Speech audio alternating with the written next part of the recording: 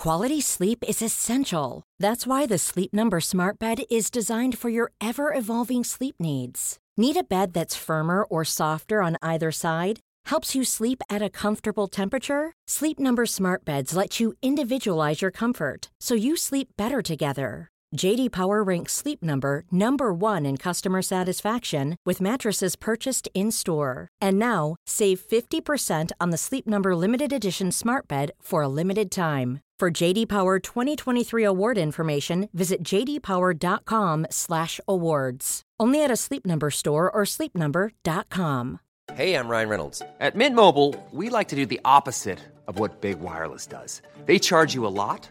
We charge you a little. So naturally, when they announced they'd be raising their prices due to inflation, we decided to deflate our prices due to not hating you. That's right. We're cutting the price of Mint Unlimited from $30 a month to just $15 a month. Give it a try at mintmobile.com/switch. $45 up front for 3 months plus taxes and fees. Promo rate for new customers for limited time. Unlimited more than 40 gigabytes per month. Slows full terms at mintmobile.com. As the gaming industry has grown and expanded, the very idea of playtesting and quality checking every last part of the experience becomes increasingly hard, if not impossible. Sometimes the developers give an idea for a challenge, be it a regular enemy, AI quirk, boss battle, or whatever else, can go monumentally sideways, and it's something we've seen across all of gaming's history. I'm Scott from WhatCulture.com, and these are 10 great video games with one broken enemy. Number 10, Djinns, Uncharted 3, Drake's Deception. You know what, Naughty Dog, you really didn't need another supernatural enemy in Uncharted 3. Uncharted 1's ancient Spanish zombies were pretty roundly hated, and Uncharted 2's big blue guys with grenade launchers stank up its finale too. For Uncharted 3 though, we got the Djinn, teleporting, flanking, constantly firing annoyances that appear when the story is already veering back into more overblown supernatural territory. Fighting them feels like it breaks your mind. On lower difficulties, Naughty Dog make enemies miss the majority of shots, but on normal or higher difficulties, you'll already be having a tough time juggling when to move between cover,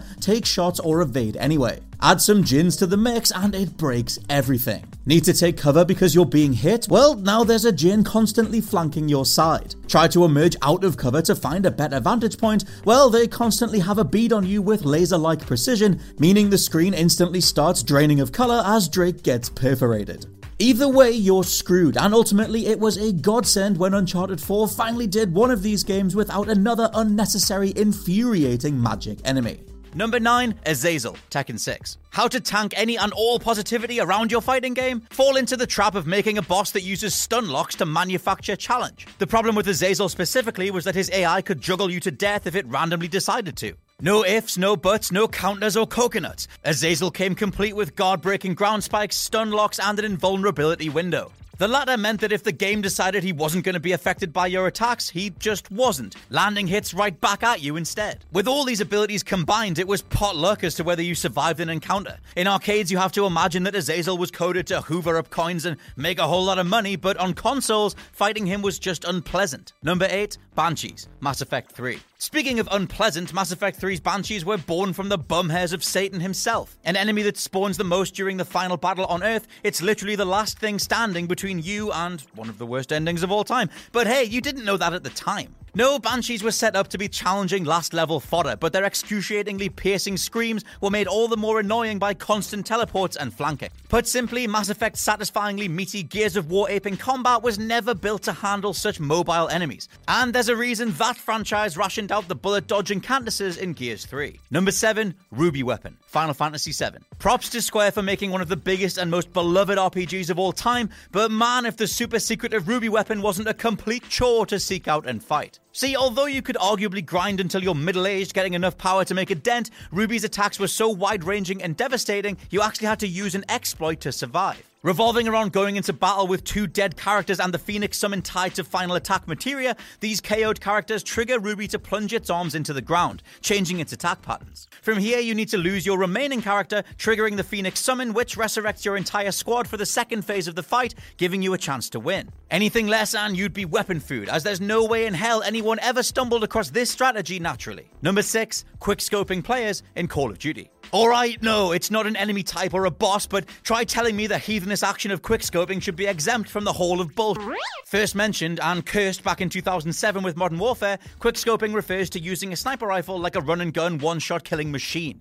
The tactic involves aiming for just a split second, long enough for the reticle to appear and the game to change its accuracy stats to reflect an aimed shot, but then firing and releasing the aim button to keep moving. If done correctly, you get all the bonuses of staying on the move, plus the instant death-bringing power of a sniper rifle. Various Call of Duty game devs have attempted to stop quickscoping with patches and amendments, slowing down aim speed or treating the weapon with more weight overall, but even in the latest Black Ops, it's still running rampant. Number 5, Shao Kahn, Mortal Kombat 11. Appearing across various Mortal Kombat games as a particularly storied a-hole of multi-dimensional proportions, Shao Kahn's Mortal Kombat 11 incarnation was an abject horror to fight. You can argue the definition of broken in this context down in the comments, but the only way to get around Kahn's relentless attack strings and stun locks was to do the same to him. You literally ended up seeing which of your character's 1 or 2 moves could be used in tandem or which could be spammed repeatedly. Once you figured this out, winning was just a case of trapping Shao Kahn in the side of the screen, hammering out your victory combo until he finally went down. Naturally, it felt euphoric to finally emerge victorious, but to resort to such terrible tactics, no part of this felt remotely intentional. Number 4, The Chickens, The Elder Scrolls V, Skyrim. Something so hilarious many fans wish Bethesda had actually left it in, Skyrim's chickens were once the enemy of the player